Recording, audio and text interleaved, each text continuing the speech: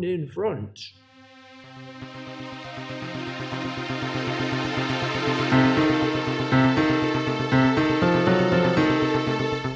Oh, Fogies and Films!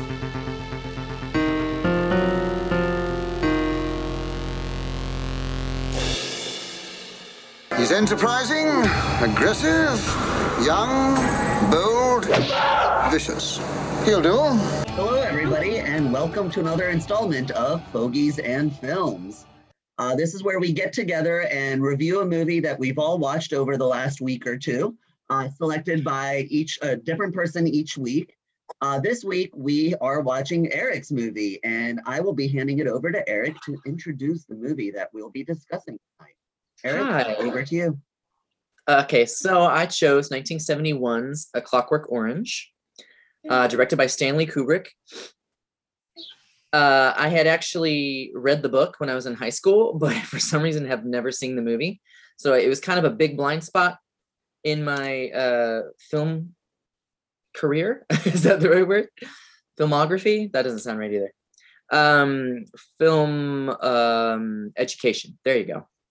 So I thought, hey, that's a perfect choice. I'll force myself to watch it. So it's based on a book, as I said. Basically, it covers, it was very modern at the time, sort of covering themes of youth culture, permissiveness, violence, crime and punishments, modern values, all of those good things, and gives you a lot to think about, of course. Yeah, so basically that's what we're going to talk about. Everyone finished it, right? Yes. Okay, great. What would be a good place to start? I guess first, I've got a lot of little facts I could tell you guys.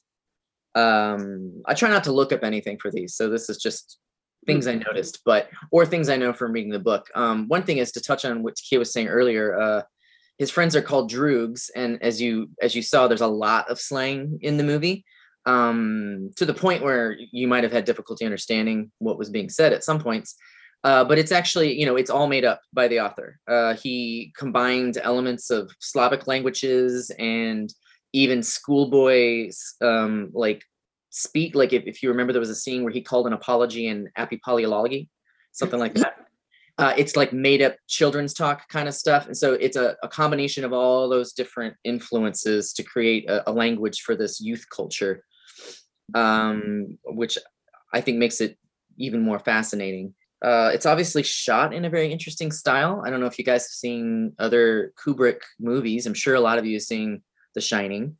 Mm-hmm. Maybe 2001: A Space Odyssey. Maybe not Eyes Wide Shut. Nope. But this doesn't really match a lot of that style. I guess you could find elements of the style used here in The Shining, but I found it. I guess we can talk about that, like the overall style of the movie first, how you felt about how it was shot and how, the colors used in the scene set. To just start it off, I found it, there's a very interesting use of color and music, but I found it shot almost a little cheaply. I felt that the sets were a little cheap, but it may have been on purpose, excuse me. I've read that there are some continuity errors throughout the movie, which I didn't notice because I guess I'm never that observant. I never see things like that. Unless it's a boom mic in the shot, I don't notice. But I guess there's some continuity errors. And Kubrick said in interviews later that all that was on purpose because he was intending to create a sort of disorientation in the audience because they might get a bit confused if characters jump around in the shot and you're not sure why because you didn't see them move, or if somebody's wearing, I think apparently in one scene somebody's wearing a hat and in the very next shot the hat's gone, that kind of thing. Again, I didn't notice any of this. I'm curious if anyone else did.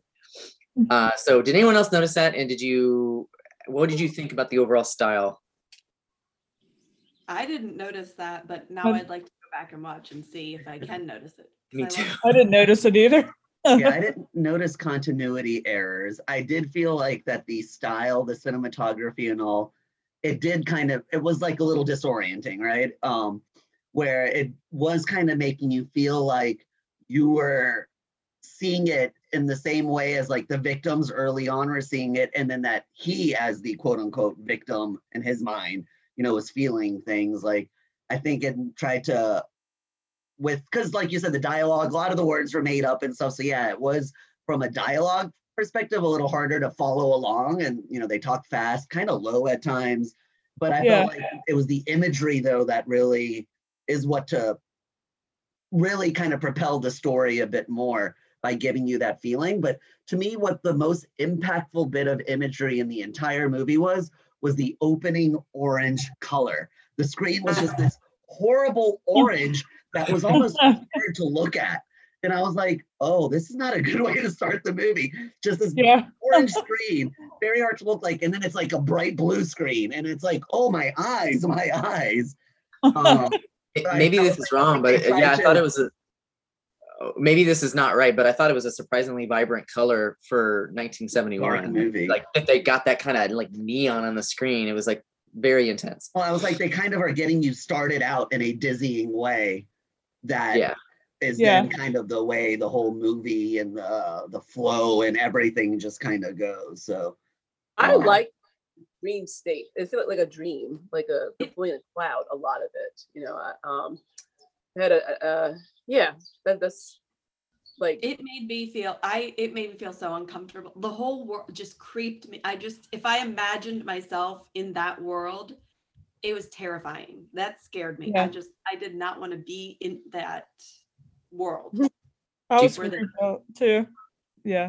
Nothing was normal. Even in what was supposed to be like the normal world was still not normal. Like Takia, like his 80-year-old mom, his 80-year-old dressed mom. as if she's 25. I want to talk about that.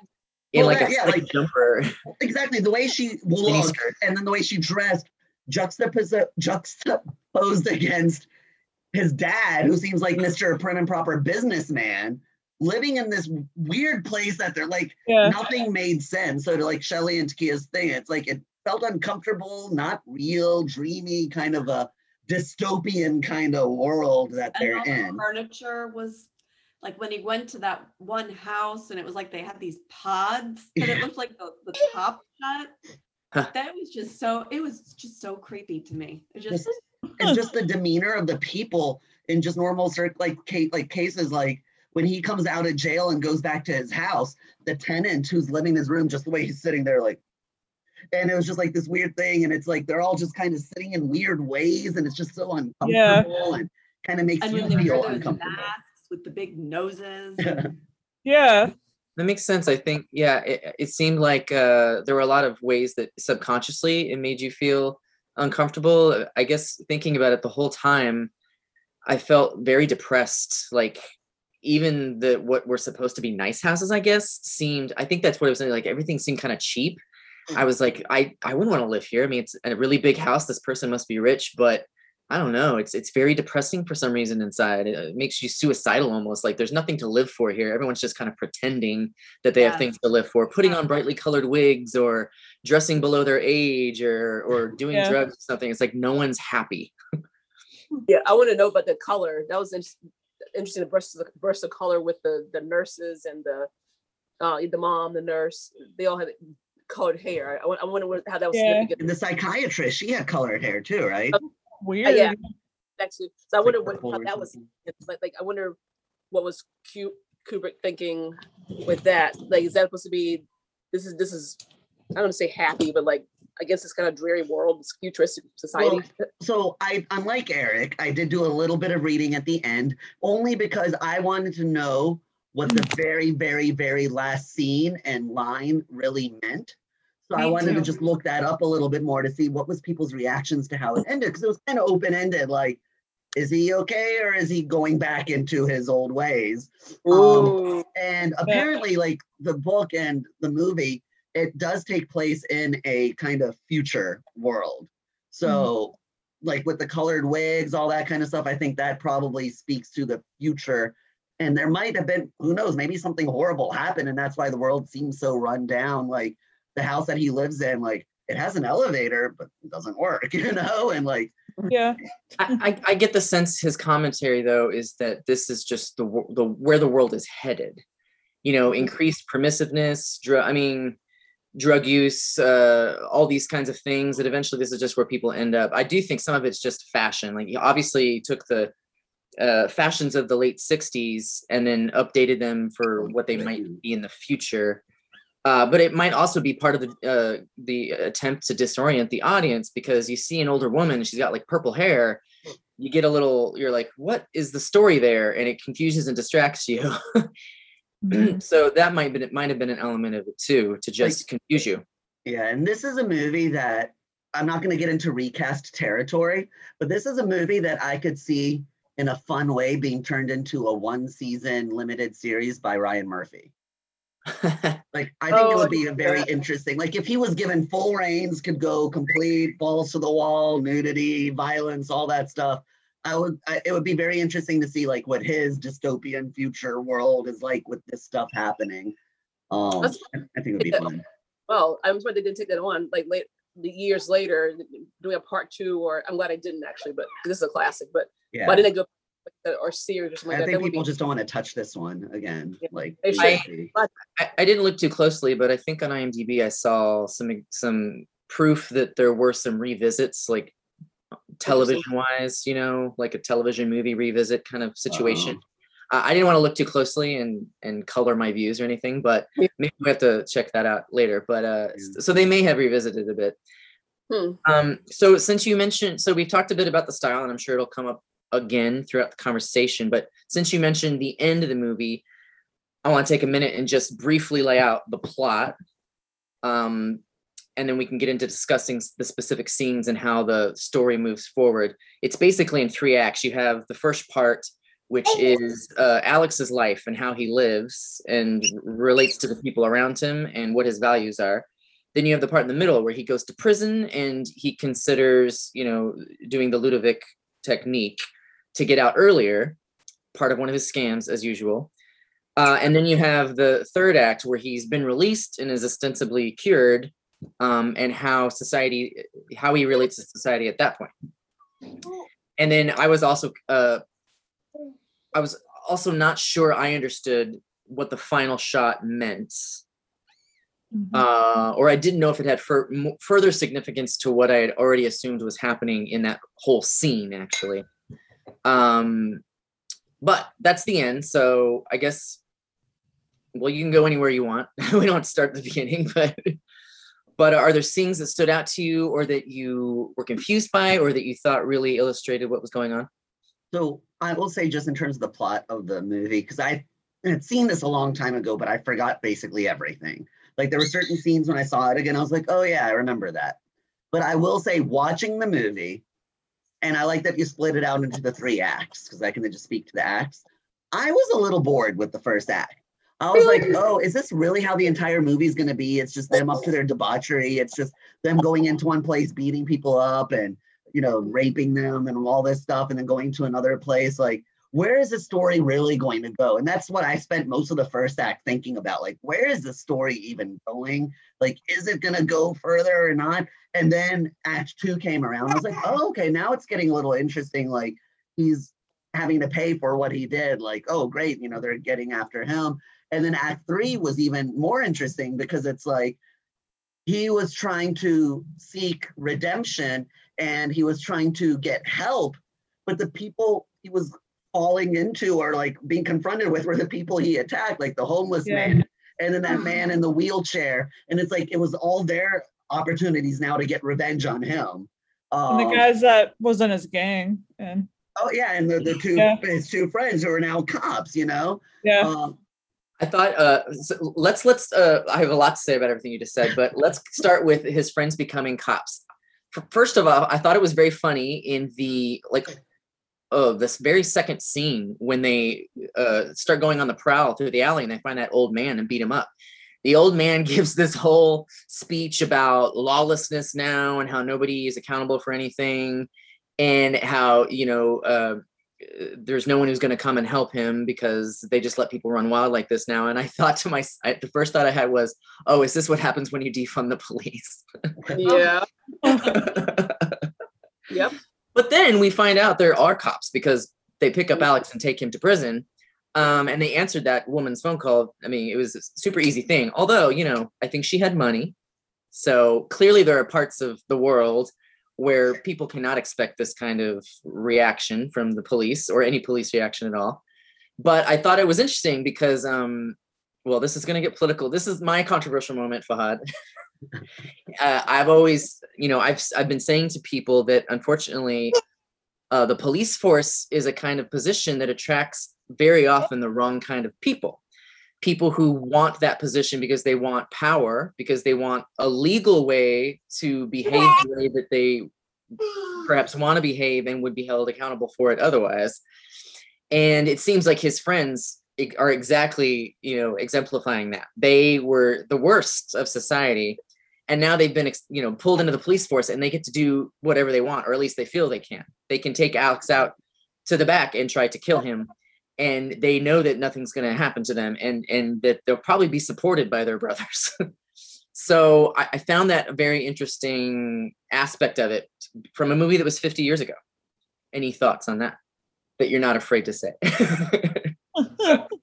I can see what you're saying now that you say that. I can see how they were awful in the beginning, and then they kind of used that to become police officers, and they still had that same personality, right, but just now with power.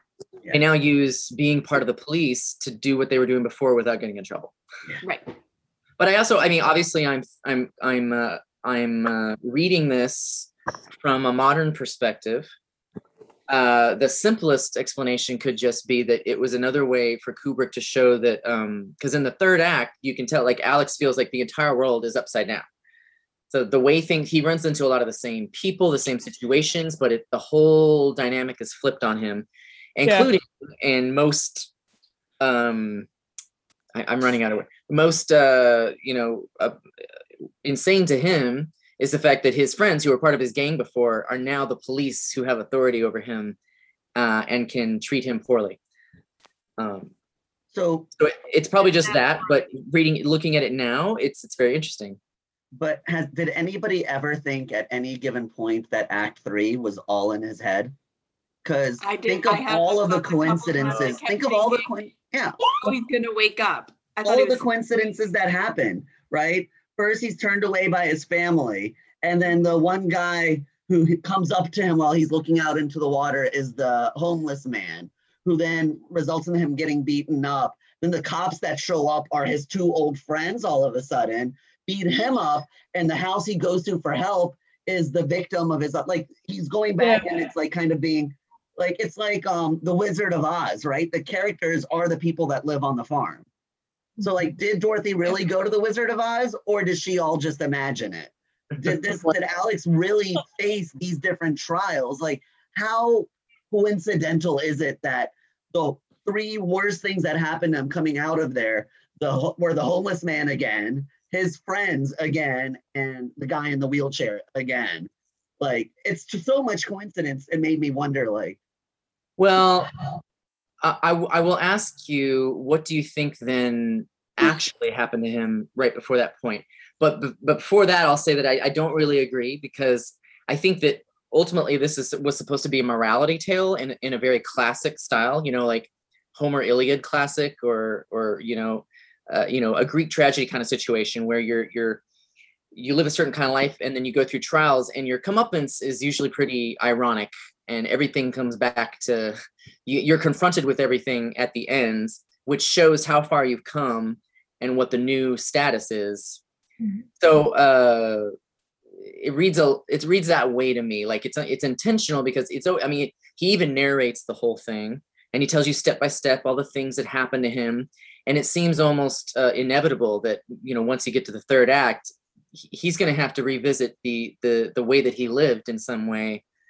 Although it's funny that they go through all that, but then we have the ending we have, which is not him really exactly being punished. It's not really, you know, there's no tragedy where he dies after having learned a lesson or something.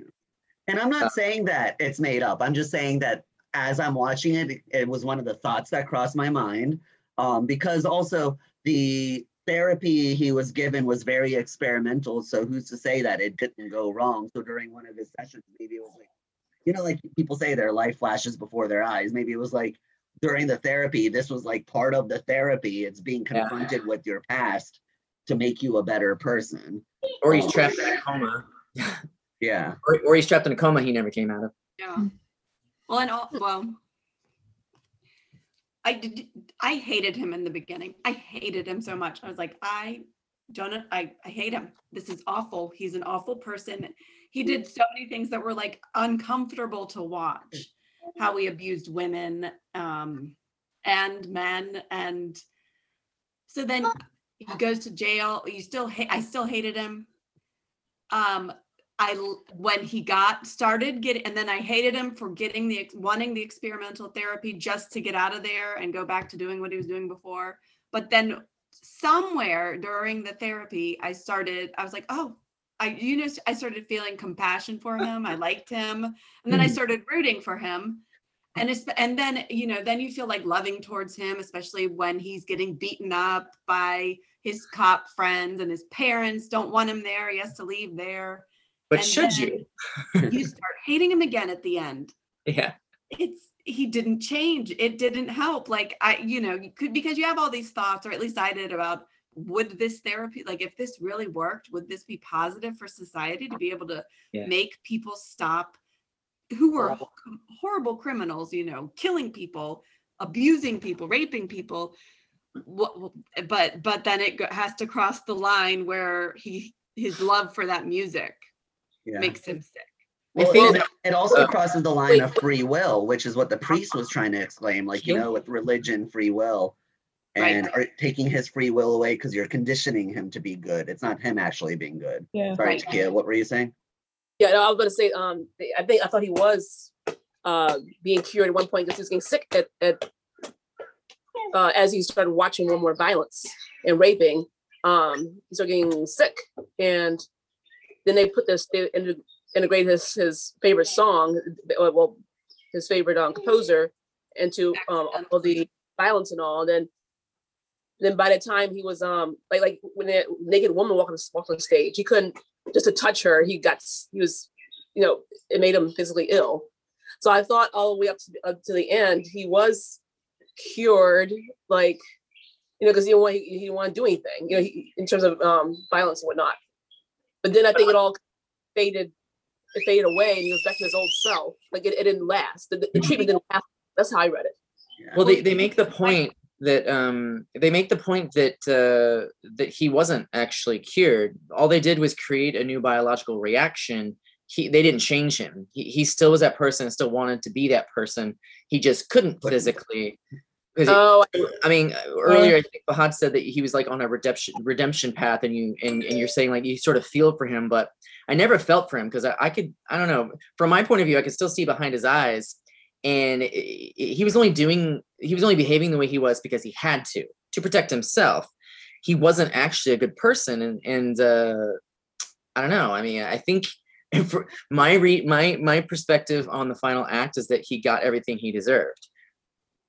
But I think what you were saying is that you mentioned something, Shelley, about when he's going through the technique, you start to feel for him, and because it's very intense. And I think that was part of the point of the second act too, is that you see this terrible world that he lives in and has created in the beginning, and then he goes into the system, which is supposed to be the moral world, the law-abiding world, but you have a lot of fascism there. Like there's abuse that takes different forms. And so you start to question, like, okay, well, obviously the people in power in society tell you what's right and wrong, and then they make the rules. And so this leads into his friends becoming policemen. Once they become policemen, they decide what's right and wrong. It's whatever they do becomes what's right and wrong. So even if it's abuse, even if it looks identical to what they were doing when they were on the other side as criminals. So you start to wonder, what is really right and wrong? Like, what's the morality? What is real morality here? Yeah. But I will say that I felt similar to Shelley, where in some ways, like when he was in the second act and being conditioned, I thought it was an all-in act, and none of it was actually even working, and he was just pretending. But then when you saw the visceral reactions when he was at that guy's house, I was like, oh, that was real. But all those moments where he's being beaten up and they're doing this, I started feeling sorry. But I'm like, wait, should I even be feeling sorry for this guy? Yeah. Monster. He deserves this. It's like if Freddy Krueger gets conditioned and all of a sudden becomes a good guy and somebody goes and beats him up. It's like, no, I should feel happy they're beating Freddy Krueger up. He caused a lot of hurt and pain. So I felt that way though. And it reminded me a little bit about, what was that movie that we saw? Shelley, Your Choice, Captain. Oh, Captain Fantastic. Captain Fantastic, where in the beginning I'm like, oh wow, his parenting is actually great. Like the kid, everything's going well, and then you see like the stuff that people are kind of looking at down on him, and you're like, oh, they shouldn't look down on him, and you feel for him. But then you start seeing through the cracks, and you're like, okay, maybe there's better ways he could handle the way he's parenting and different things like that. And so similar here, it's like, oh, he's redeeming himself. He's, I feel bad for him. Why are they beating him up? And it's like, no, wait, he should be beaten up. He's a horrible person. So Yeah. I agree. Not what he deserved. Sorry, I was trying to. Yeah. Yeah, I think he got what he deserved too. But on the subject of whether Alex is likable and whether he deserves what happens to him, I want to point something out that people may have missed that Fahad and I had a brief conversation about and see how that changes what you think. He was 15 when he was arrested. Oh. To me, he didn't read like a 15-year-old, but technically in the plot, he is 15. And he gets out of jail when he's 17. So all of this that we saw, all those horrible things happened when he was 15. Mm. He was, I completely not about the story at all, but he was born in 1942, the actor. So he was like nearly 30. Yeah, he was 27 or 28 when he played the part of 15. And he did So look he 15. didn't look like 15 at all. I will I say think there were you're right. where If he had looked that young, you might have felt even more compassion for him, because It's you true. think differently of how the brain of a 15-year-old works compared to a nearly 30-year-old man. And it goes to our past conversations, right? About like canceling people for the way that they acted when they were under 18. Like, are people allowed to be changed and redeem themselves and stuff? But then this goes to the whole thing that Eric said. He was conditioned. He didn't actually change the way he feels. Like, he's still potentially a sociopath wanting to harm and do these things. But that leads to the whole broader, like, can people be redeemed? Can we forgive criminals with the criminal past? Like, can you go to prison in our world after having committed a terrible crime and then come back out and be forgiven? Okay, on what Shelley just said, I had a few points to make. Trying to remember what they were right now. One of them was, it also raises the question, which I don't think they don't focus at all in the movie, but is whether, like, they condition him to be a good person, but wasn't he probably conditioned to be the terrible person he was? And so can you blame him? And then we also, I think that's what else I was going to say is that we were talking about because of his age. Can you blame him? Can people change? Should we forgive them? Should we take into accounts where they've come from? And also, is there a crime though that is so terrible that you should not forgive? Because basically he was a ruffian. He was a street kid running around doing whatever he wants, but he also raped people, even at 15. And you have to ask yourself, what kind of a mentality, what kind of a person is capable of that? And can you really change that kind of person? Like, is there something so intrinsic to somebody, especially if they exhibit that behavior at such a young age, that's really just who they're going to be forever? I don't know. It would have been interesting to see his background, like what's he doing as a kid, and how did he become this way? Like, there's always been something in within him, What was this world like? Yeah. What created these kids? How became was he always a bad seed? Did something happen in his childhood that made him? I don't know. It'd be kind of interesting to see that. Like, that was weird. You have a the police are coming. Sorry, I'll mute next time. That's Cam's toy. Loud no toy. problem. It's fine. It's fun. It's good sound effects. I'm going to add sound effects at some point too. We could probably glean a few facts though that sort of make the case that his life was not bad enough for him to end up such a terrible person.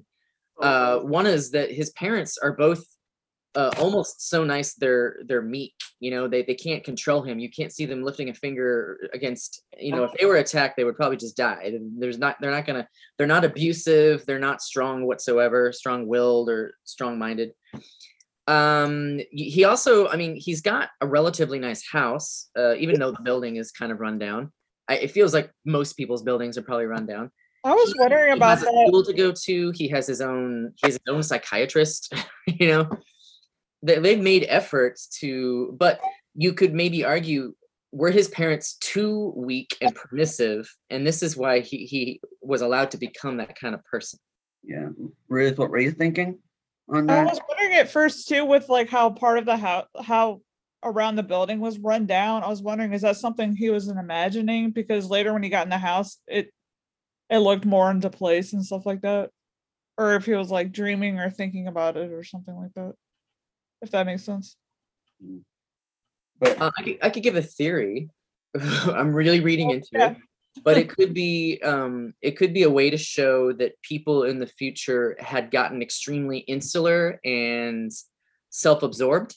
So they take care of themselves, but they have no interest in the community around them. Not even as far as outside the front door of their apartment. They don't care that the building's falling apart.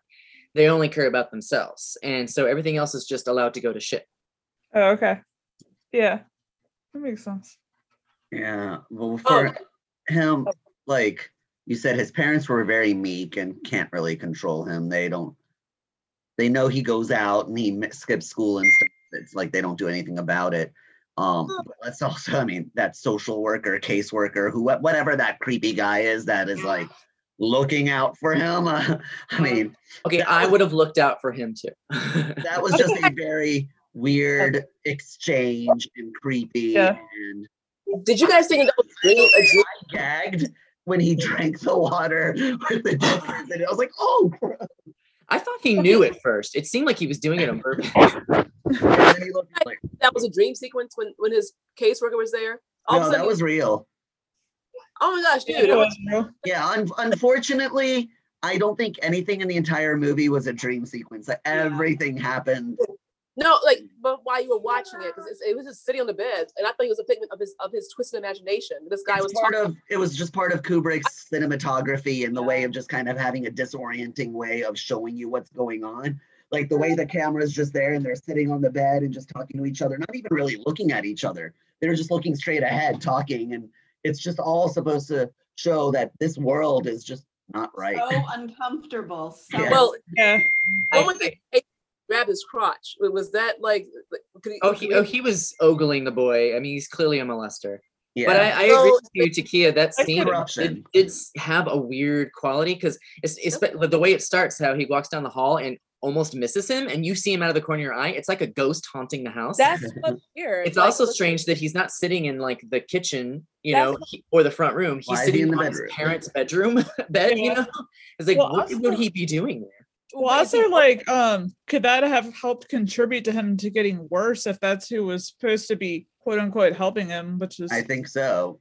Like, the system failed him. Like, if that's your caseworker, the person who's supposed to keep you in line, like that. That just shows him that the world is against him. Like his parents are meek and can't protect him. This guy who's supposed to protect him is trying to molest him. Like, why be good in the world when the world is being bad to you? But I have to say, as somebody who, I didn't have a terrible younger life. It wasn't the greatest. And I still, my thoughts still to this day, for anybody of any age, is that everybody has a choice. And I don't really care what you say happened to you or how bad it was.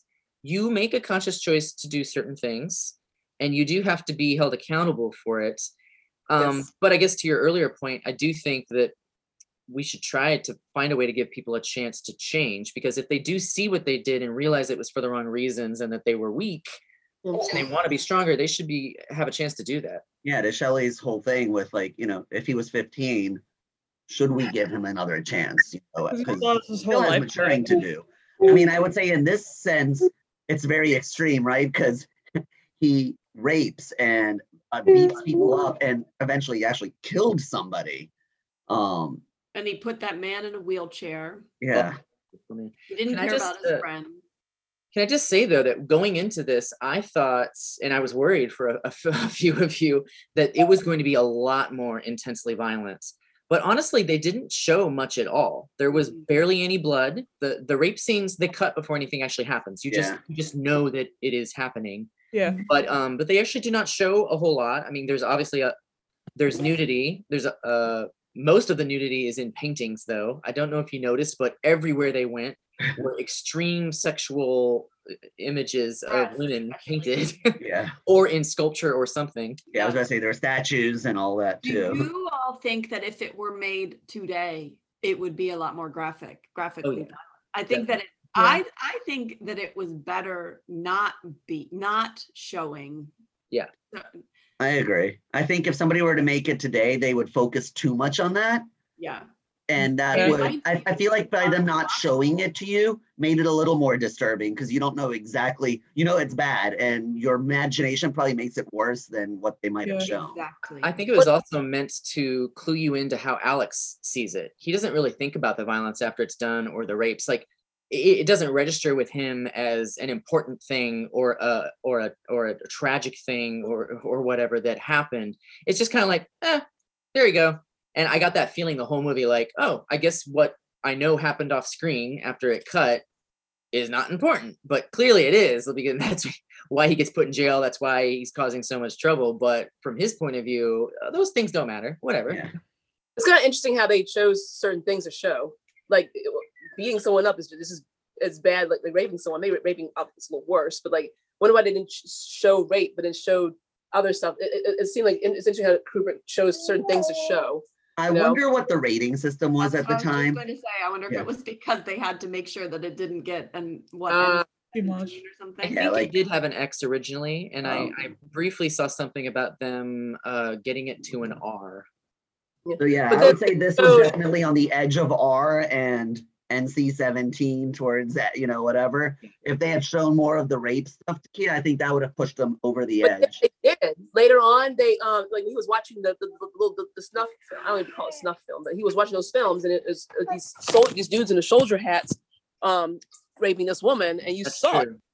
So why show it then? But you didn't show this scene of when he cut that lady's.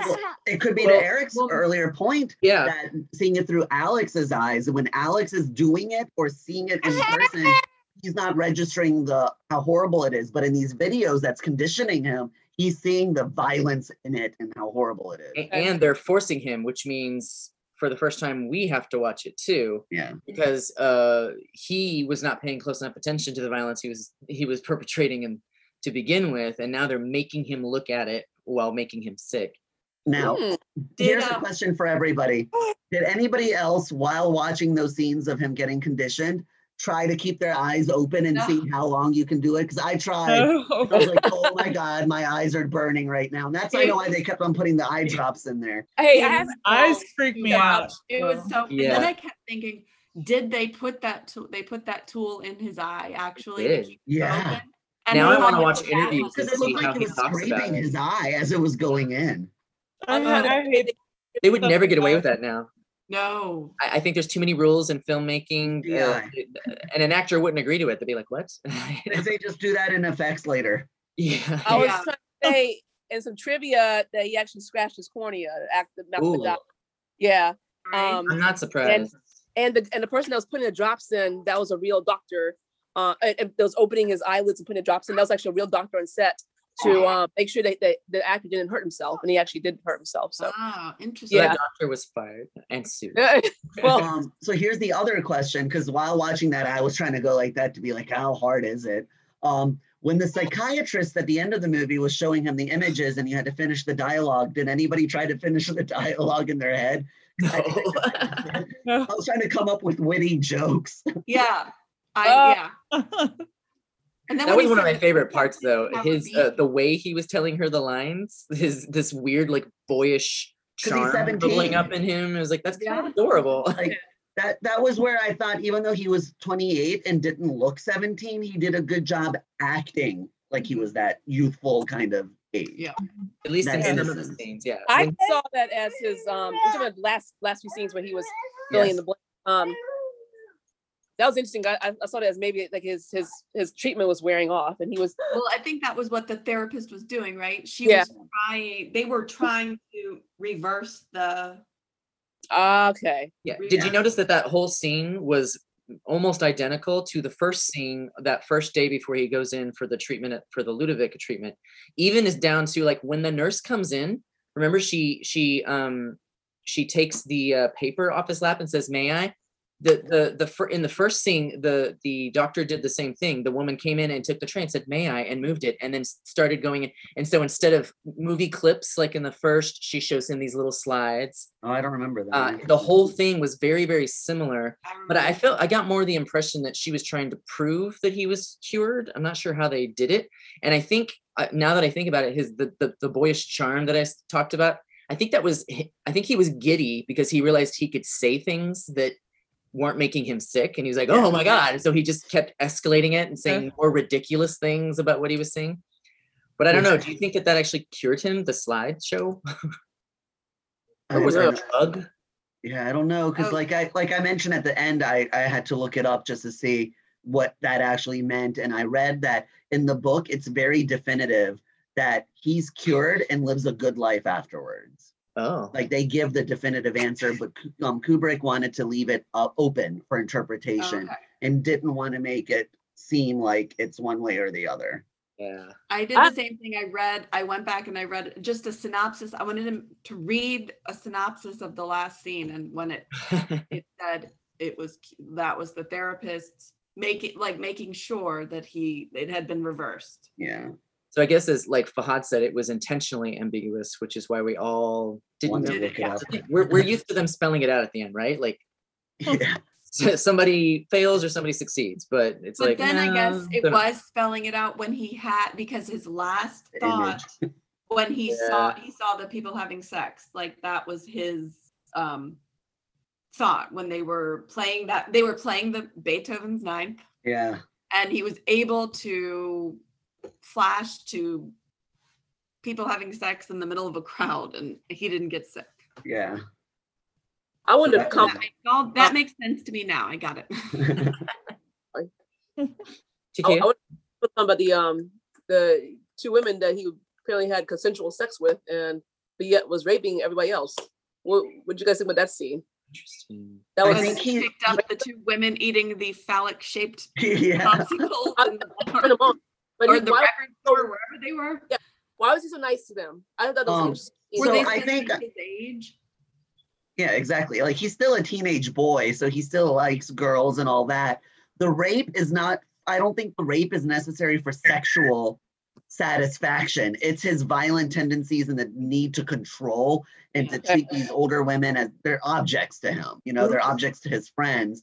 But it's like he's still a teenager, so he's still going to the record store because he loves music. He sees cute girls. He's like, hey, I'm gonna hit on you all, not hit you all, but hit on you all. Yeah. So I think it's two separate parts of his life for two different reasons. Yeah, you could say that he behaves that one way when he's with his friends because it's about looking big in front of his friends and staying in a position of power there. Because right after he has that, lovely sex scene with the girls from the record store, he goes downstairs and finds his friends, and they're implying somehow, I don't know how they got this idea, that he's gone soft, that he's gotten weaker, and that they have an opportunity to take him over, which of course he proves them wrong. Well, I wanted to ask you if you noticed him because they were mad that they were just small time criminals. They wanted to make more money. Yeah. They're questioning his manhood, so he had to get more violent. And his leadership. It's all about power. It's like what we just saw in Loki, It's like each of the Lokis want the power. No spoilers for anyone that's listening. That's all I'm saying. Why do you think why did they turn on him? Like, and made him, they were the reason why he went to jail. Everybody always wants to overthrow the king.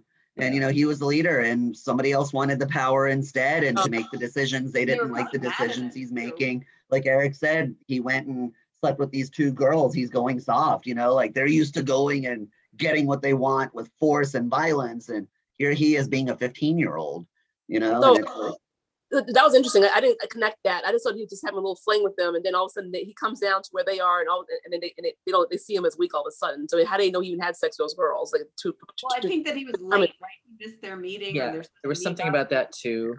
They're like, Yeah. why aren't you out yet? You know, what were you hiding from us? And Yeah. but they were obviously butthurt because he threw his weight around a little too hard the night before and embarrassed them. And so it goes back to a power struggle thing. Like Yeah, remember like when that That's woman was singing along to was it what was the song she was singing along to? I can't remember. I don't know, but it was Beethoven, which is But why the he melody was to that. enamored with it. And you know, they were making fun of her and he like smacks that one guy.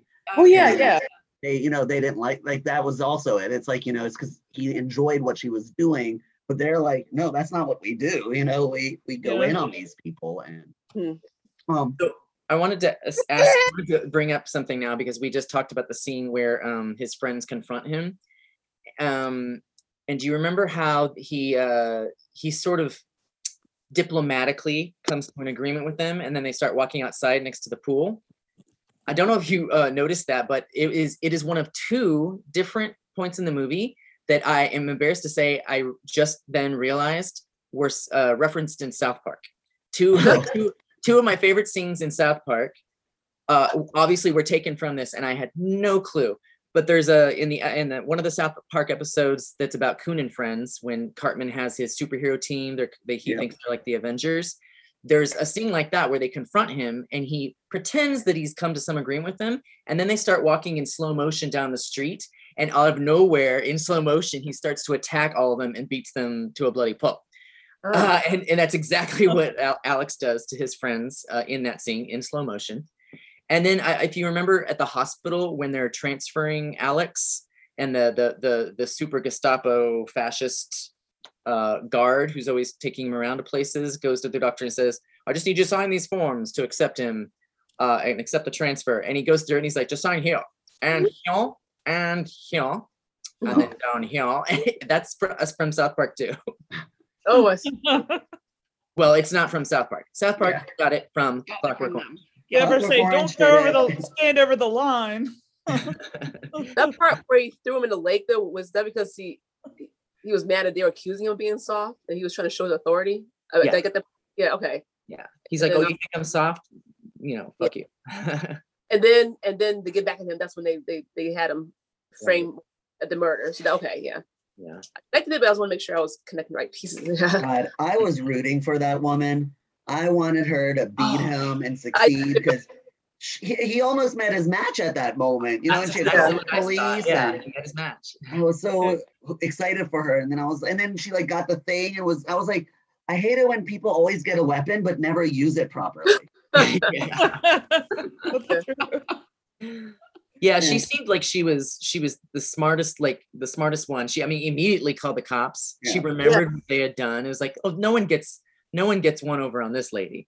Yeah. But you know, he's super violent, and if you want to hurt somebody, you pretty much can. You know, it's not a whole lot you can do about it. What I find interesting is with Clockwork Orange being an inspiration for like South Park, I'm guessing it's probably an inspiration for those movies like Strangers at Night.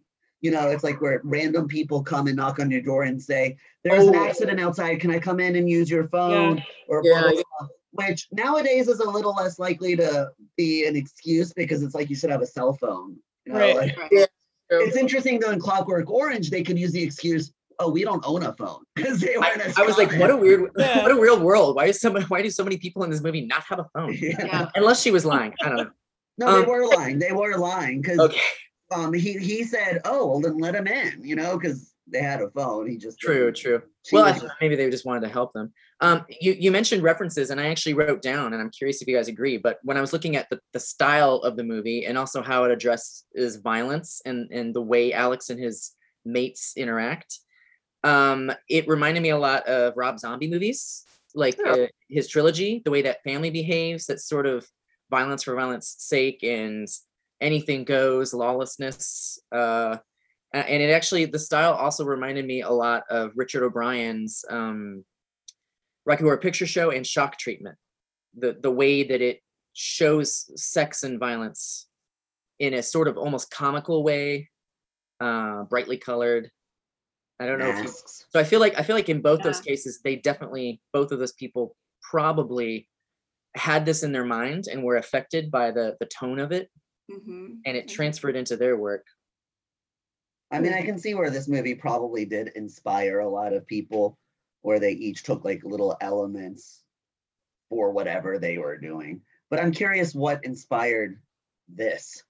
You know, like, is there older stuff that inspired this? Because I can see how this inspired a lot of things. Like, you know, Britney was inspired by Madonna, but who is Madonna inspired by?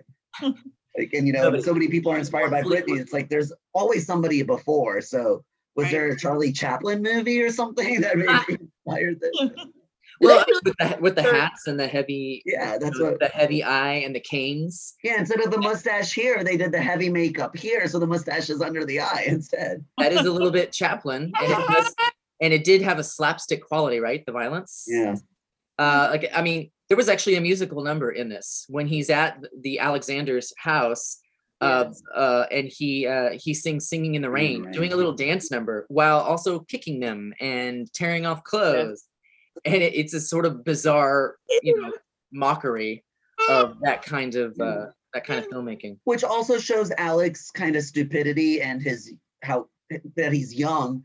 Yeah. Is he knew he was in that guy's house later on. And he was singing. And he's singing in the rain. And I'm like, I would remember if I beat up and raped people while singing in the rain. And I would remember maybe I shouldn't sing that in front of that guy. Right. The guy in the wheelchair, was he already like, was he just getting really mad because he knew who he was, or was he already like crazy like that? No, he had been driven. I mean, his wife died, and he ended up in a chair. And he ended up in Suddenly, this guy Yeah. shows up again and doesn't remember him. I would Yeah. know. And That's what I the- thought. yeah. Sure. And hearing singing in the rain triggered him. Yeah. that was my next comment. That was And interesting. he was how- really orange. Can I blow your guys' mind real quick? Yes. So do you remember when Alex does come back to that house, but the wife's gone, but there's this new hunky guy? Oh yeah, that guy. I was wondering if that was his guy. That's I wondered too at first, but that guy, Julian, the big beefy guy, that's Darth Vader.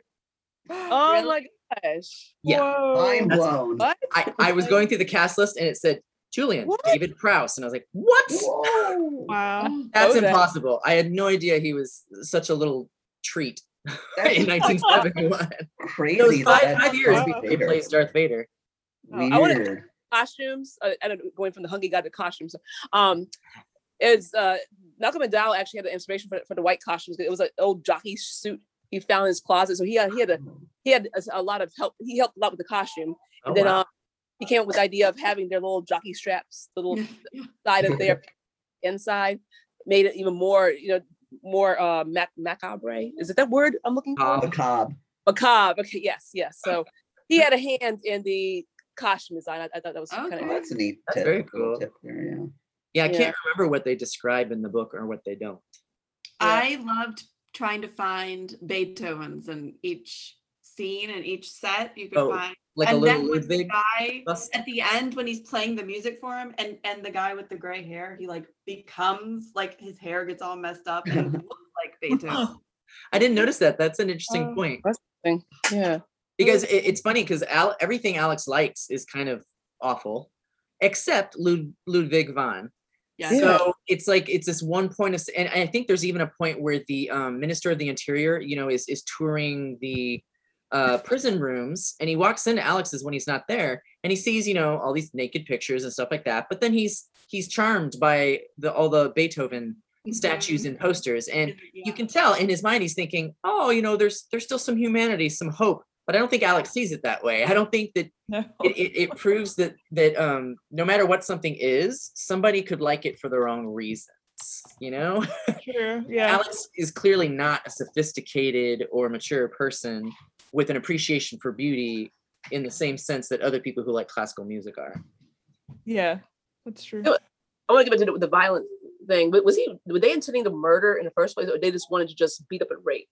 I mean, they I don't think they meant to murder her, but they definitely planned all their rapes because they said they knocked on the door and said, "There's been an accident. Someone, Mhm. someone's bleeding or whatever they Yeah, said." exactly. Like So they all the planned- violence and rapes I were don't think planned. Kill her. Yeah. So That doesn't mean that's what their shtick was. Just to Their shtick was, violence and raping. Oh. What happened is they were gonna frame him for the violence and rape of this woman. I don't think they knew that he was, obviously they didn't know that he was gonna kill her. He didn't know that she was gonna die either. They just knew that he would attack her and then come out of the house and the cops would get him. Gotcha. Yeah. The murder was definitely not a part of it for any of them. I can't remember. Did he get 14 years for the murder or 40? Because I thought they said 14 and I was shocked. I thought it was 14. And they got out for doing that experimental thing. So yeah. But was it really could have been because of his age, because he was only 15 that they decided we'll give him 14 years. Still murder? I know. So I was wondering. But I don't know. Maybe because it was not an intentional murder is maybe why it was less. I don't know. He was only trying to rape her. Yeah. It was only rape. It was not meant to be death. He didn't steal any of her things in the house. Yeah. I felt bad for the cats. Who's going to look after the cats? I know. All those He had too many. Okay. Cats look after themselves. They can eat each other. Cat lady. Okay. There's food in the house. It's called cats. It's amazing that they don't get caught, but with anything they did. That's kind of interesting. Because no one's got a phone. Oh, yeah. Well, what surprised me with Alex is they framed him. He knows they framed him, yet he didn't rat them out. True. I know. What's up with that? Yeah. Well, I wonder what kind of a trial you get in this dystopian future. Like, is there really an opportunity to make your case? Would they have believed anything he said? I mean, who knows? They didn't show us any of that, which is interesting. He just went directly to prison.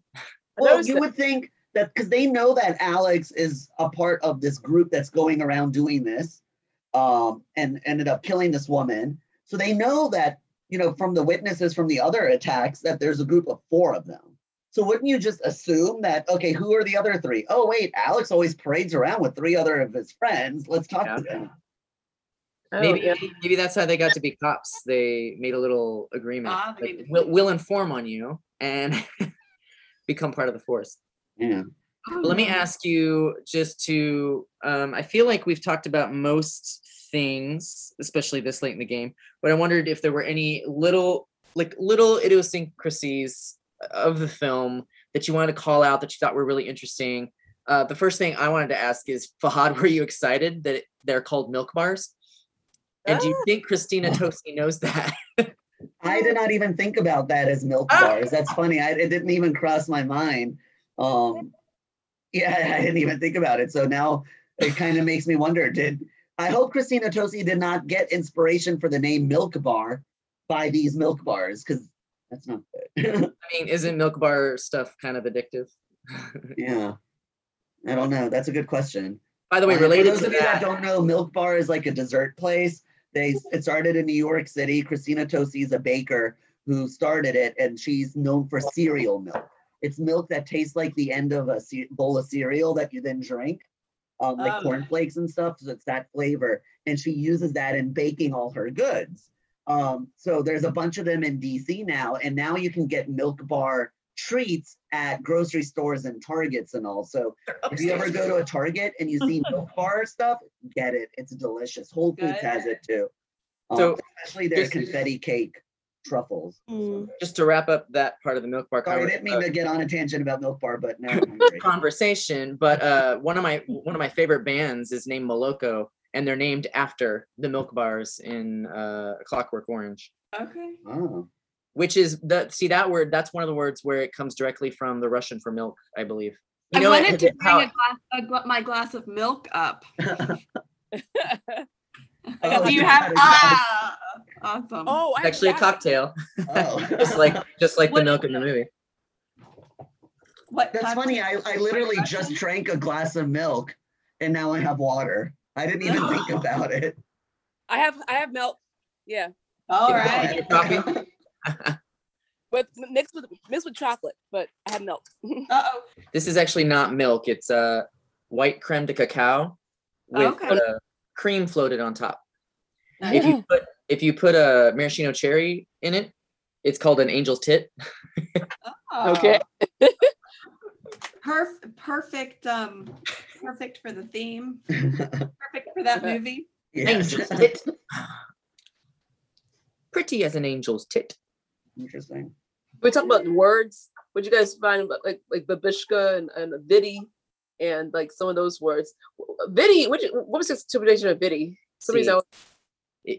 viddying something is to see it. So Yeah, okay. viddy thee well, like fare thee well, see thee well, you know. Oh, Or what did he say that line? It's amazing that you never realize how colors never look so bright until you viddy them on the screen. Oh, interesting. And then there's another one, Malchika. What was that? Malchek. Boys like him. Boy, is a boy? Like Like a young man. Interesting. Okay. Malchek like myself. remember Ruth? The Malchik. Yeah.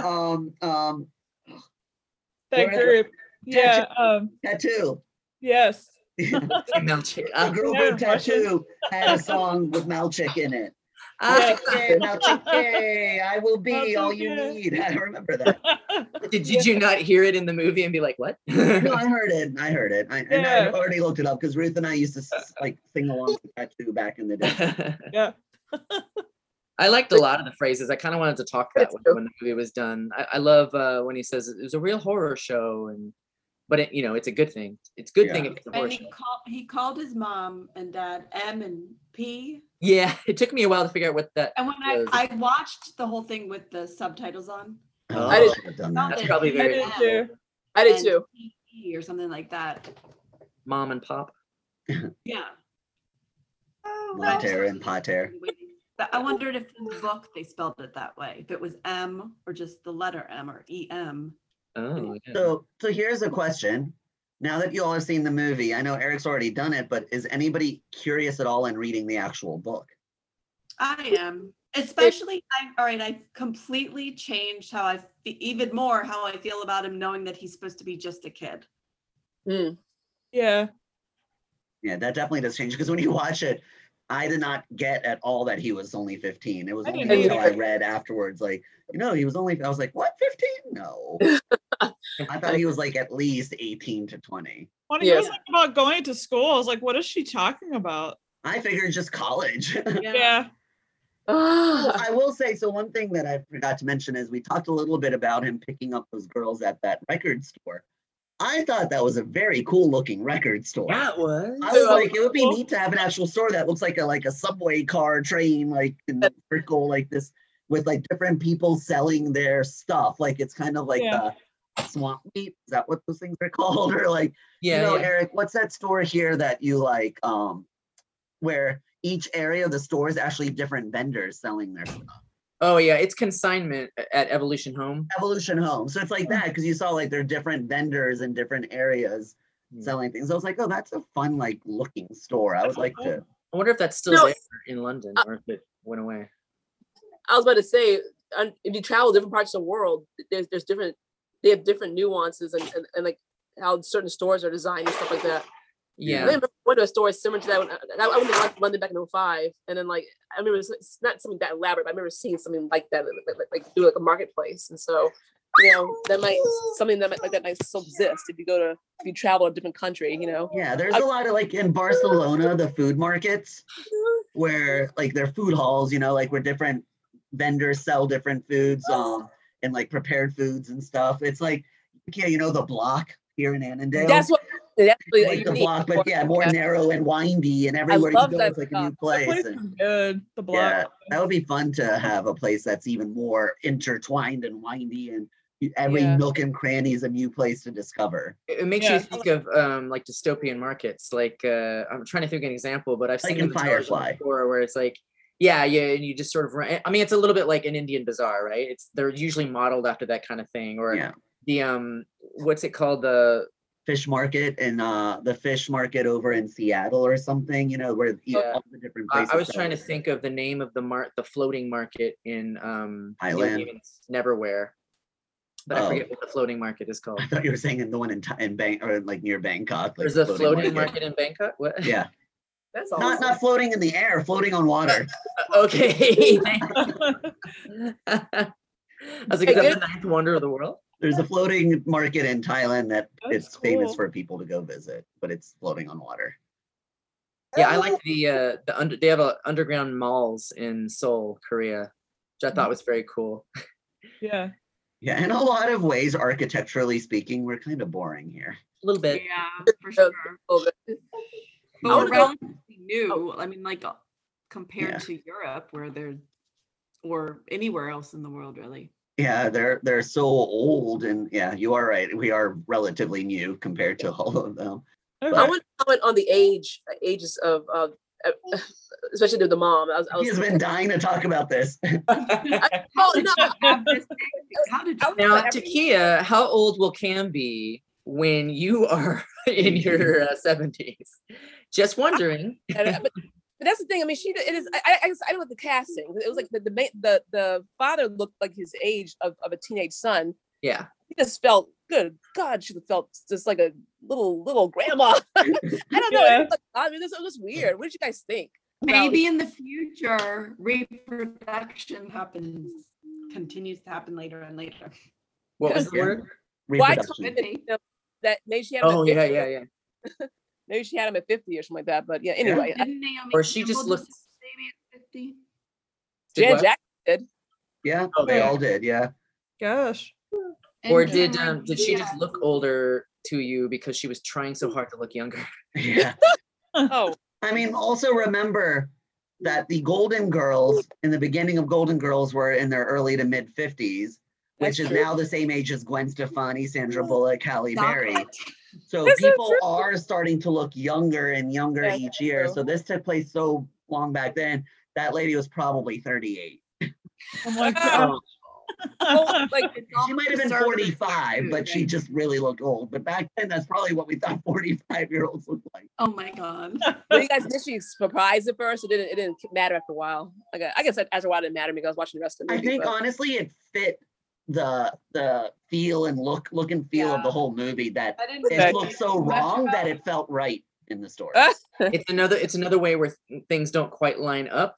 Like Yeah. the mom and pop don't really seem like they would be married or have parents. So it's another way for you to be like, I'm so confused and this is uncomfortable. All right, are you guys ready for recast? dun, dun, Our dun. game where we each have to recast a character from this film, not because the character was bad necessarily, but because we think it might have been an interesting choice. And it does not have to be contemporary. It can be from any time you want, living or dead. Just an actor you think could have played a part in this film in Any place of part. somebody else. Huh? Any part. Any parts. I mean, hopefully a part that we remember and that actually influenced the movie in some way, not like extra number 3. Well, yeah, I thought nurse number 4 could have been better played by Audrey Hepburn, but whatever. Probably. But, Probably. okay. Do I go first because it's mine? I forget how we do this. Yeah, you go first because it's yours. I go first because it's mine. Okay. Well, yet again, I couldn't just think of one like I was assigned by myself. So I have 2 options. So because Fahad got me thinking about something, I was trying not to go with the main character because no one could do this as well as Malcolm McDowell. I also thought that he was kind of the only memorable actor in the film. Everyone else to me was forgettable. It was almost like their parts didn't matter. They just needed somebody to fill in the role and play it, which kind of makes sense because it's all about Alex, right? So he doesn't really see other people or care about them. So they all had kind of nondescript looks and personalities. So it's a lot easier to recast those people because you can you're not going to hurt the movie by putting someone else in there. So the first one I'll say is that he only appears briefly, but the doctor that actually developed the technique and puts him through it in the middle of the movie. Mhm. Let me share my screen. I was thinking that he could be played by Henry Gibson. I don't know. Has anyone seen The Burbs? Mm-mm. I don't think Really? Long Okay. time ago. So. The Well, add bird. that on Only some of somebody's them. list for this. So he was one of the creepy next door neighbors in The Burbs, and he's been in a lot of other stuff, including Laugh-In. You might recognize his face from that. But he's always struck me as playing a really good sort of disturbed person, but with sort of academic intelligence. So I thought he would have, that doctor like barely makes an impact. But I thought this guy would have given the doctor a little more of a macabre, to borrow Takia's word, sort of a disturbing quality, almost like, like he really is enjoying the torture he's inflicting on Alex instead of just being this emotionless doctor. So that's one option. And then I thought if he was alive at the time, or if they remade the movie now, that somebody who could play Alex instead of Malcolm McDowell could be Tom Felton. Oh, okay. Because he definitely can get that sort of like, gleeful violence look. Yeah. The way he played his most famous character, certainly sort of enjoyed inflicting pain on people and abusing people. And he also has this sort of youthful look. I mean, he seems to be aging a bit, but in general, the structure of him is sort of boyish. So I thought he could play that really well. And those are my recast options. Cool. Yes, no, agree? Disagree? Yeah, no. I think they're both good. It's funny because I know when you and I we weren't trying to chat about the movie. I jokingly said, because I was asking Eric, like, with recast, can we recast somebody? Like, is it as if the movie was taken? Both our last movies were in present day, so it's easy to recast those because it's current people with current people. But Clockwork Orange, it's like, do we recast with people back then, or can we do it with people now? I was like, why? Because like, would we recast this main character with Daniel Radcliffe? Was what I said as a joke. Yeah. So I find it funny that you went with Tom Felton, which I is didn't even think about that. anti-Daniel Radcliffe. I went right back. I went all over the place and right back to Harry Potter. Yeah, I kind of still stand by. I think Daniel Radcliffe would also be fun to see as the main bad guy because I've seen him play crazy. And he's I too think, likable. but maybe that's what they need to step out of that. They don't want to always be likable. Can I go? Yes. Yes. Okay, so if I were to recast Alex, present day, I would pick Evan Peters. Oh yeah. And Yeah. that goes for what Fahad said earlier about what if Ryan Murphy wrote this as a series, kind of like he did Nurse Ratched. Yeah, Then that's who he would have play that's true. Alex. Yep. Don't you think? That's perfect. I wish I thought of that. That makes a lot of sense. He would totally play that really well. He would. He would, yeah. And like I kind of made up the whole Ryan Murphy thing on the spot there, but it's funny how that then tied into. Yeah. Like you're exactly right. It's like how she was with Ratchet, he would be for his Clockwork Orange. Yeah. Mm-hmm. Oh, that's that funny would be- because I want him to do that. Yeah, I would like to see that. Him. Yeah, there you For my Alex recast, I thought about Leo DiCaprio because okay. after seeing him in Django Unchained, I don't know if you guys saw him, but his role was really like effing awesome. Like he played the really like a racist slave owner, and he really broke out with his acting. You guys maybe just even go to YouTube and see that part where he smashes his hand, and in real life he actually cut his hand one part of that movie and still kept right on acting. And I saw him how he wasn't playing a Revenant. I think I'm a big Leo DiCaprio fan. No, really? Was Ian Gilbert great in a million other movies? So don't forget Growing Pains. With his the maniacal grin and the eyelash, and I was just thinking that would be kind of interesting. I don't know what you guys think, but I see him somehow bringing. That makes a lot of sense too. Yeah, and I feel like we're all pulling from the same pool, because if you put Evan Peters, Leo DiCaprio, and Tom Felton together, there's a certain boyish sort of level of boyish but almost villainous energy. Yes. And it actually makes me think of a fourth person who could possibly do it, and hopefully this isn't stealing Fahad's or Roos, but I don't know if you know Dane DeHaan. Oh yeah, I know him. He was from Valerian and the City of a Thousand Planets, and Cure for Wellness, and a bunch of other stuff. But he's currently on Apple TV's Stephen King series, and he's a villain in it, and he really is like bad and violent. So he also has that boyish thing, and so he could Yeah. absolutely play that up too.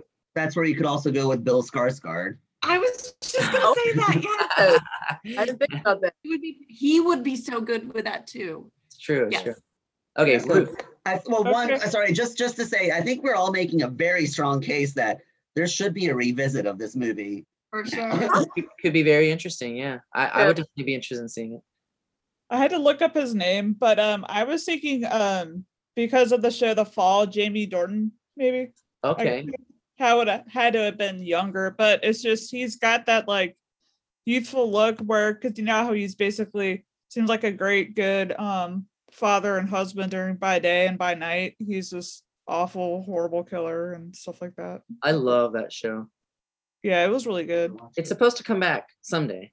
They're just not committing to it. I want to see that. That show is so good. Well, I guess if you're going that route with Jamie Dornan and kind of the psycho whatever, you could also go the route of Penn Badgley. Oh, yeah. The lead from You. Oh, okay. Got kind of that yeah, psycho, he'd be good too. charming, boyish Yes. kind of thing. Yeah. Yeah. No, I'm sorry. I agree with that a lot. But have you guys seen You? I know Eric. have. No. I have not seen it. No. Ruth, you saw. Okay. Shelly, no. Yeah. Gotta watch it when in between our movie time. Like, yeah. He does a good job with it, and he was actually from Richmond as well. He's from went to St. Christopher. Yeah, so I thought. I have a thought, an interesting thought, how the movie would now that I keep getting stuck on his age. What if they had an actual 15-year-old play Alex? Do we know any? No, well, my nephew just turned 15. Is he an actor? Or he will. No, he's not. But it makes me that like changes everything. Knowing my nephew, it just like No.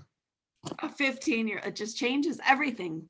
Well, don't let him watch this movie. Yeah, No. I mean, I'm thinking about it. Zach's 15, and he would. Oh. I mean, this thing is just so far away from anything Yeah. that is Zach. You know, Yeah. Yeah. it's crazy.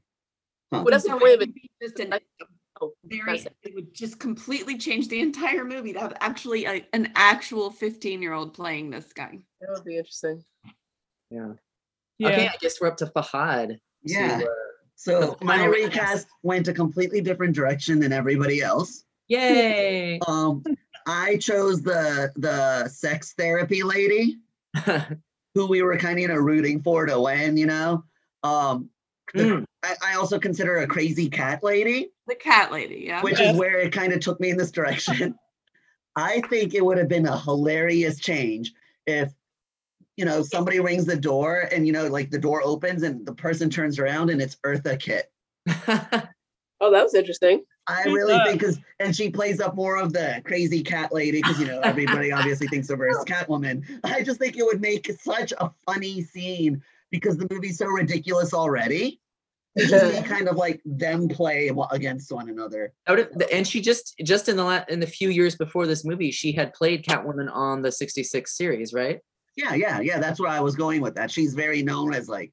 It would be fresh in people's minds. It would be a real like, what the hell? Yeah. Absurd sort of. Because this movie's choice. so absurd already, right? So I was like, I want to take it even more, and that's where I went with Eartha Kitt. Especially because I think she's called Cat Lady in the credits or something, or reference later. Oh, in the papers later when Alex is released, they call her Cat Lady, and one of them calls her Catwoman. Oh, it there says you go. Catwoman killer is free, and I thought that's funny. He killed Catwoman. Yeah. Eric, I think the another recast could have been for the mother. Yeah. Have Trixie Make her Mattel. younger.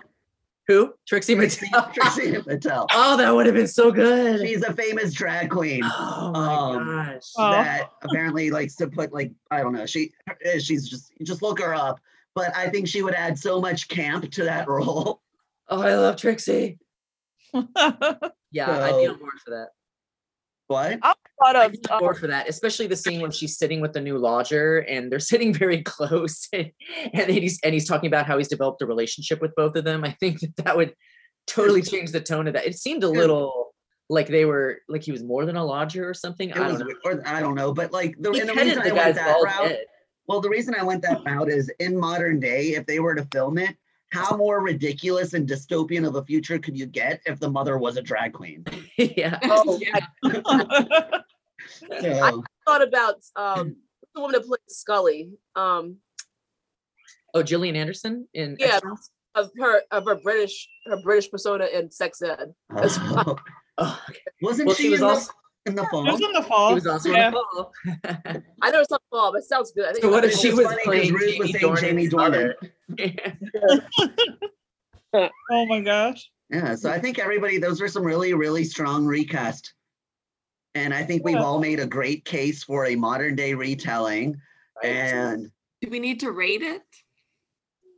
Well, before we do that, let me say even though we've made a great case for a modern day retelling, I don't believe in remaking classics, so I don't see a point to it. But if they made it, I might be casually interested. well, what if they did, what they what- did. To a show, so they yeah, could like a show like Yes. Ratchet, The dive- show, I would be much more interested in. Yeah. where the show could really delve more into, I think Shelley, you might have said this, or Takia or Ruth. What was he like? What was the childhood like of his to make him the way he was? Yeah. And what was this whole world like? Like that would be. Yeah. Like you Yeah. could touch on his before and the after and maybe just gloss over the points of the movie. Because it's like that's already been done well. Let's just show you before and after. Ooh, and you could dive into like the whole government thing. You know, Yeah. that was a huge. Yeah. I was reading a bit about that. There's like some strong like political stuff there because they were trying to get him involved. That's why no one mentioned that tonight. Maybe because it's a little too political. I don't know, almost boring. But I don't know. Like, No. what you guys think about all So that stuff? much about this movie that you Like- could talk about. Yeah, like they're trying to use him to I guess enhance one political area, and then he's being used for another area. That's the best way to explain it because I had to look it up and I was like, whoa, I don't know how I would explain this to people. I don't know a lot of political heart jargon, so I wouldn't. Well, I That mean, makes- it proves that the people in power may have pretended that they cared about people like Alex and cheering bad behavior, but they really didn't. I mean, everyone had their own agenda. Yeah. Mostly it was a political ploy. They were trying to get attention for reforming the system, and they didn't really care how it ended up as long as it looked good for them. Yeah. Which means, people like Alex, they're never gonna nothing gets fixed if no one actually cares about it who has any power. Yeah. Okay, Yeah. rating time. Yes. All right, I'm probably gonna overuse this rating because I don't know. We're watching some good movies, and We but never I'm, really. I'm gonna go with. Wait, one second. All right. We're all gonna type in and then hit enter, right? Oh, right. Yeah. So that's do- one. We'll Two- do the chat. Two, once everybody gives their ratings, then we should just go around and let everybody give their overall thoughts on it. Because we used to do that in the beginning. Give everybody a chance to say their overall thoughts on the movie as a whole. But I don't think we really got that from everybody yet. So once we give the ratings, I'm just curious. I know the ratings will tell, but I'd like to hear people also just say their overall. You'll have to explain yourself, is what you're saying. Yeah. Okay. Okay. Everybody ready to first type it in there, and then we'll tell you when to hit enter. And 0.25 increments are allowed. That's right. You can do quarters if you're cheap. Hey, I did quarters the last time. Oh, sorry. Didn't mean to insult you. All right. Is everyone typed in? Mhm. Okay. Hit enter now. Okay. Oh, there we go. Oh, wow, Takia. Whoa, Yeah. Takia. Whoa, Takia, really? Okay, Yeah. hold on. So I'm gonna put them here. So we had 4 for me, 4 for Fahad. Then we had a 3.5 for Shelly. And then we had 2.75 for Ruth. And then we had 5 for Takia. Our first 5 of the Big old 5. old fogies and films stuff we're Lots of doing. old folks. So let me look at the I'm getting the ratings together. Was Ruth, what were you? A 2 what? 7.5? 7.5. You want me to read Yeah. you? So I have a 4.4275. Takia's a 5, and Shelly, you were a 3.5. 3.5. what's our average? 3.85. Yeah. So I guess we can go around and we'll just go in the order from what you have on the screen. I'll just say that this was another great entry in the movies we're watching. I know, Eric, you were a little nervous. Like, we had two strong movies going in, and now here's this old classic. How are people going to react with it? But like I said earlier on, in the beginning third of the act, I was like, oh, I don't know where the story's going to go. I'm not sure how much I'll get into it, but it really did get you thinking, and it kept me interested in the second and third acts. And it had such a strong second and third acts, especially with the themes of revenge and these people finally getting their way with Alex and stuff. That's what helped me bring it up to that level of a 4. Okay. And I just think for such an old movie, it did tackle really tough topics. Yeah. And did it in such a way where, like, we're saying like maybe as a movie shouldn't be remade, but the fact that we had such a conversation where we want to find out more about the past and the present and the future, like, it got into our heads and we're thinking about it. So it's definitely a movie I'll think about and look back on fondly, like, oh, that was a good movie. So yeah, that's my thoughts. Cool. Eric? Oh, I guess I'm next. Okay.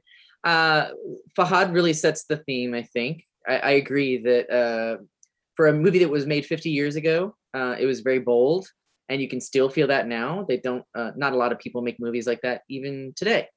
And so, I thought a lot of very interesting choices were made. Obviously, Kubrick is an auteur director, and I've heard notorious stories about how difficult it is or was to work with him. But you can't argue with the product you get at the end, which is, far and away better than most other films and much more intentional and interesting. And so, yeah, I thought it gives you a lot to think about, and it's told in a way that is unusual, the narrative style. So yeah, that's why I thought it deserved a 4. Okay, Ruth. I at first was, I guess because y'all know me, sometimes I can't watch stuff a little bit, I don't even know how to explain it, creepy and stuff like that. So at first I was like really concerned about it at first, but I feel like, especially after we've talked about it more, I thought how like it was really cool to like see all the differences and stuff like that. And obviously it opened me up more. And so I feel like after all this too, I would like to read the book and kind of it makes you kind of more intrigued. I feel like if I read the book too, I'd probably give it a higher score just to kind of know more about Alex and to kind of, hopefully it would tell more about where he comes from as a child too, like we talked, and to kind of just see how he, how his environment and how he was brought up and stuff like that. Okay. Next is Takia, which gave a 5. So I hope you have a good reason. I think you're muted. Maybe my Oh, there you are. No, because I was thinking like the acting.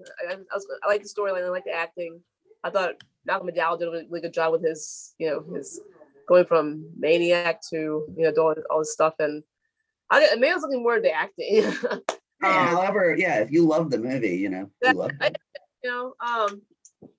Like I said, maybe I rate differently from everybody else in terms of like how I think. This is the way I think. Like the last Captain Fantastic I gave 4. And I do ratings based on how I think. So yeah, everybody seems so surprised. So I like the acting good, and like the storyline I thought was really interesting and different, and director's really good. So those are things I kind of was looking at. Do you feel confident that because a 5 is a perfect score, that you liked this better than the other 2 movies? Interesting. Maybe I'm not gonna have 4 after all. Too late. Takia, though, there is a reason this movie is considered such a classic. That's how I felt. So it's not like a 5 comes out of nowhere. That's what I was thinking. I mean, it was really, the acting was really perfect. Like it would be hard. Anyone that had to replay him would be difficult. Like, no offense. Sorry, I was just saying no offense to Ingrid Goes West, which was my selection, and Captain Fantastic, which was Shelley's selection. Those were great movies. Will we be talking about them 30 years, 40 years from now? Right. Probably not, but they're great movies. I loved them. Obviously, I rated one higher than this one, but this is a classic. Yeah, that's what I was going by as a classic, and I can see why it's a classic. That's literally what I was going by. Obviously, I think differently from everybody else in terms of why I gave it a 5. But that's what I was going by. And Yeah. they're just so different from this one. They got their own ratings and how I thought about them as well versus the plot. And this one, had a crazy good plot. Everything. So and like you said, like sometimes, like you said, you have your reasons, you're thinking, and sometimes it's hard to verbalize exactly what it is. Like, imagine me having to defend the fact that I'll probably give Spice World a 5. True. It's all about context, right? So if it's an entirely different kind of movie from the others, it's almost apples and oranges to say, oh, is the rating appropriate? It's totally when you watched it and how you feel about the subject. That's exactly what I was. Yeah. Okay, Shelly. So I'm like Fahat.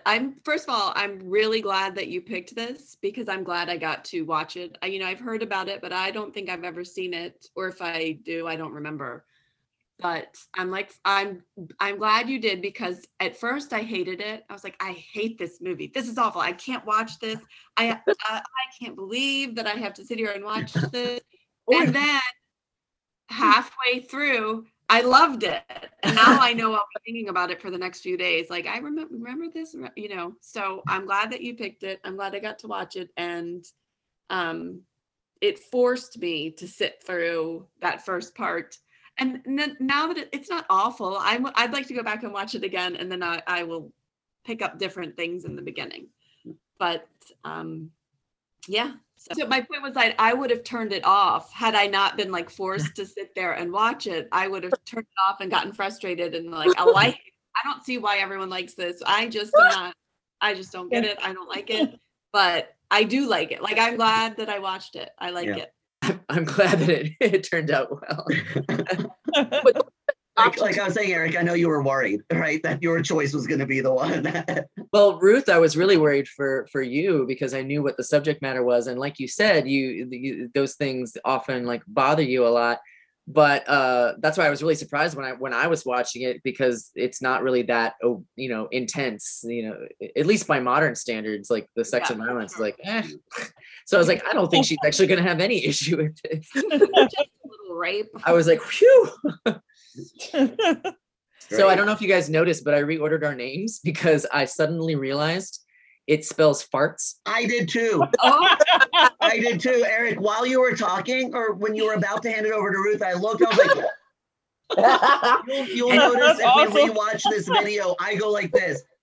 Oh, really? Okay. And guys, what's another name? What's another name for old people? Exactly. Old farts. So old farts. Oh my gosh! Yeah. It's like we were made for this. Yeah. So do we know do we get to find out the next movie? Yes, that's our last order of business, is for Takia to announce what she would like us to watch for July 22nd. So I didn't know if I should tell you the answer. You could put it all pretty on the screen. But the kindergarten teacher. Oh, I want to watch that. Yes. I've never heard of it. I haven't heard of it either. That's Maggie Gyllenhaal, right? Yes. So I'm big into the independent films. They're just this a whole different thing from the Broadway. I'm sorry, the Academy Awards films. Those are good too, but these are just something about these. The acting is just exceptional. So continuing on with that, I chose a kindergarten teacher. I saw it last year because me being in education, this was interesting. So I can relate with that as being someone in education. Now, it's not as obviously as innocent as it sounds. You're looking at the title like, oh, this is about a teacher and she inspires her students. It's got obviously a dark tone. It borders into going into obsession, and that's all I'm going to say about it. And yeah, I liked it a lot. Good descent into. I don't want to say too much about it, but yeah. See what happens when a teacher notices a little boy's poetic talent, and she wants to nurture that, and you see what happens from there. Okay. Yeah, it's gonna be very interesting. I like it. 2018, and I don't think what else I say about it. Just hope you guys will like it. It was funny. I like your reactions already, because I was kind of worried that after the Clockwork Orange and how like crazy that was, and crazy in a good way, as I was saying. I thought 9 would be a little too toned down, but I hear some reactions like, oh, okay, I want to see this. This is cool. So yeah. Awesome. Awesome. I'll say this is what I enjoy about what we're doing. It's getting me to watch movies I might not necessarily have thought of watching. That's what I was thinking. Right. Yeah. And I think we each bring different aspects of ourselves in saying, watch these movies. Yeah. Yeah, I'm very excited to hear everyone's choices when their weeks come and like a little view into your mind a bit. So Ruth, I hope you're already thinking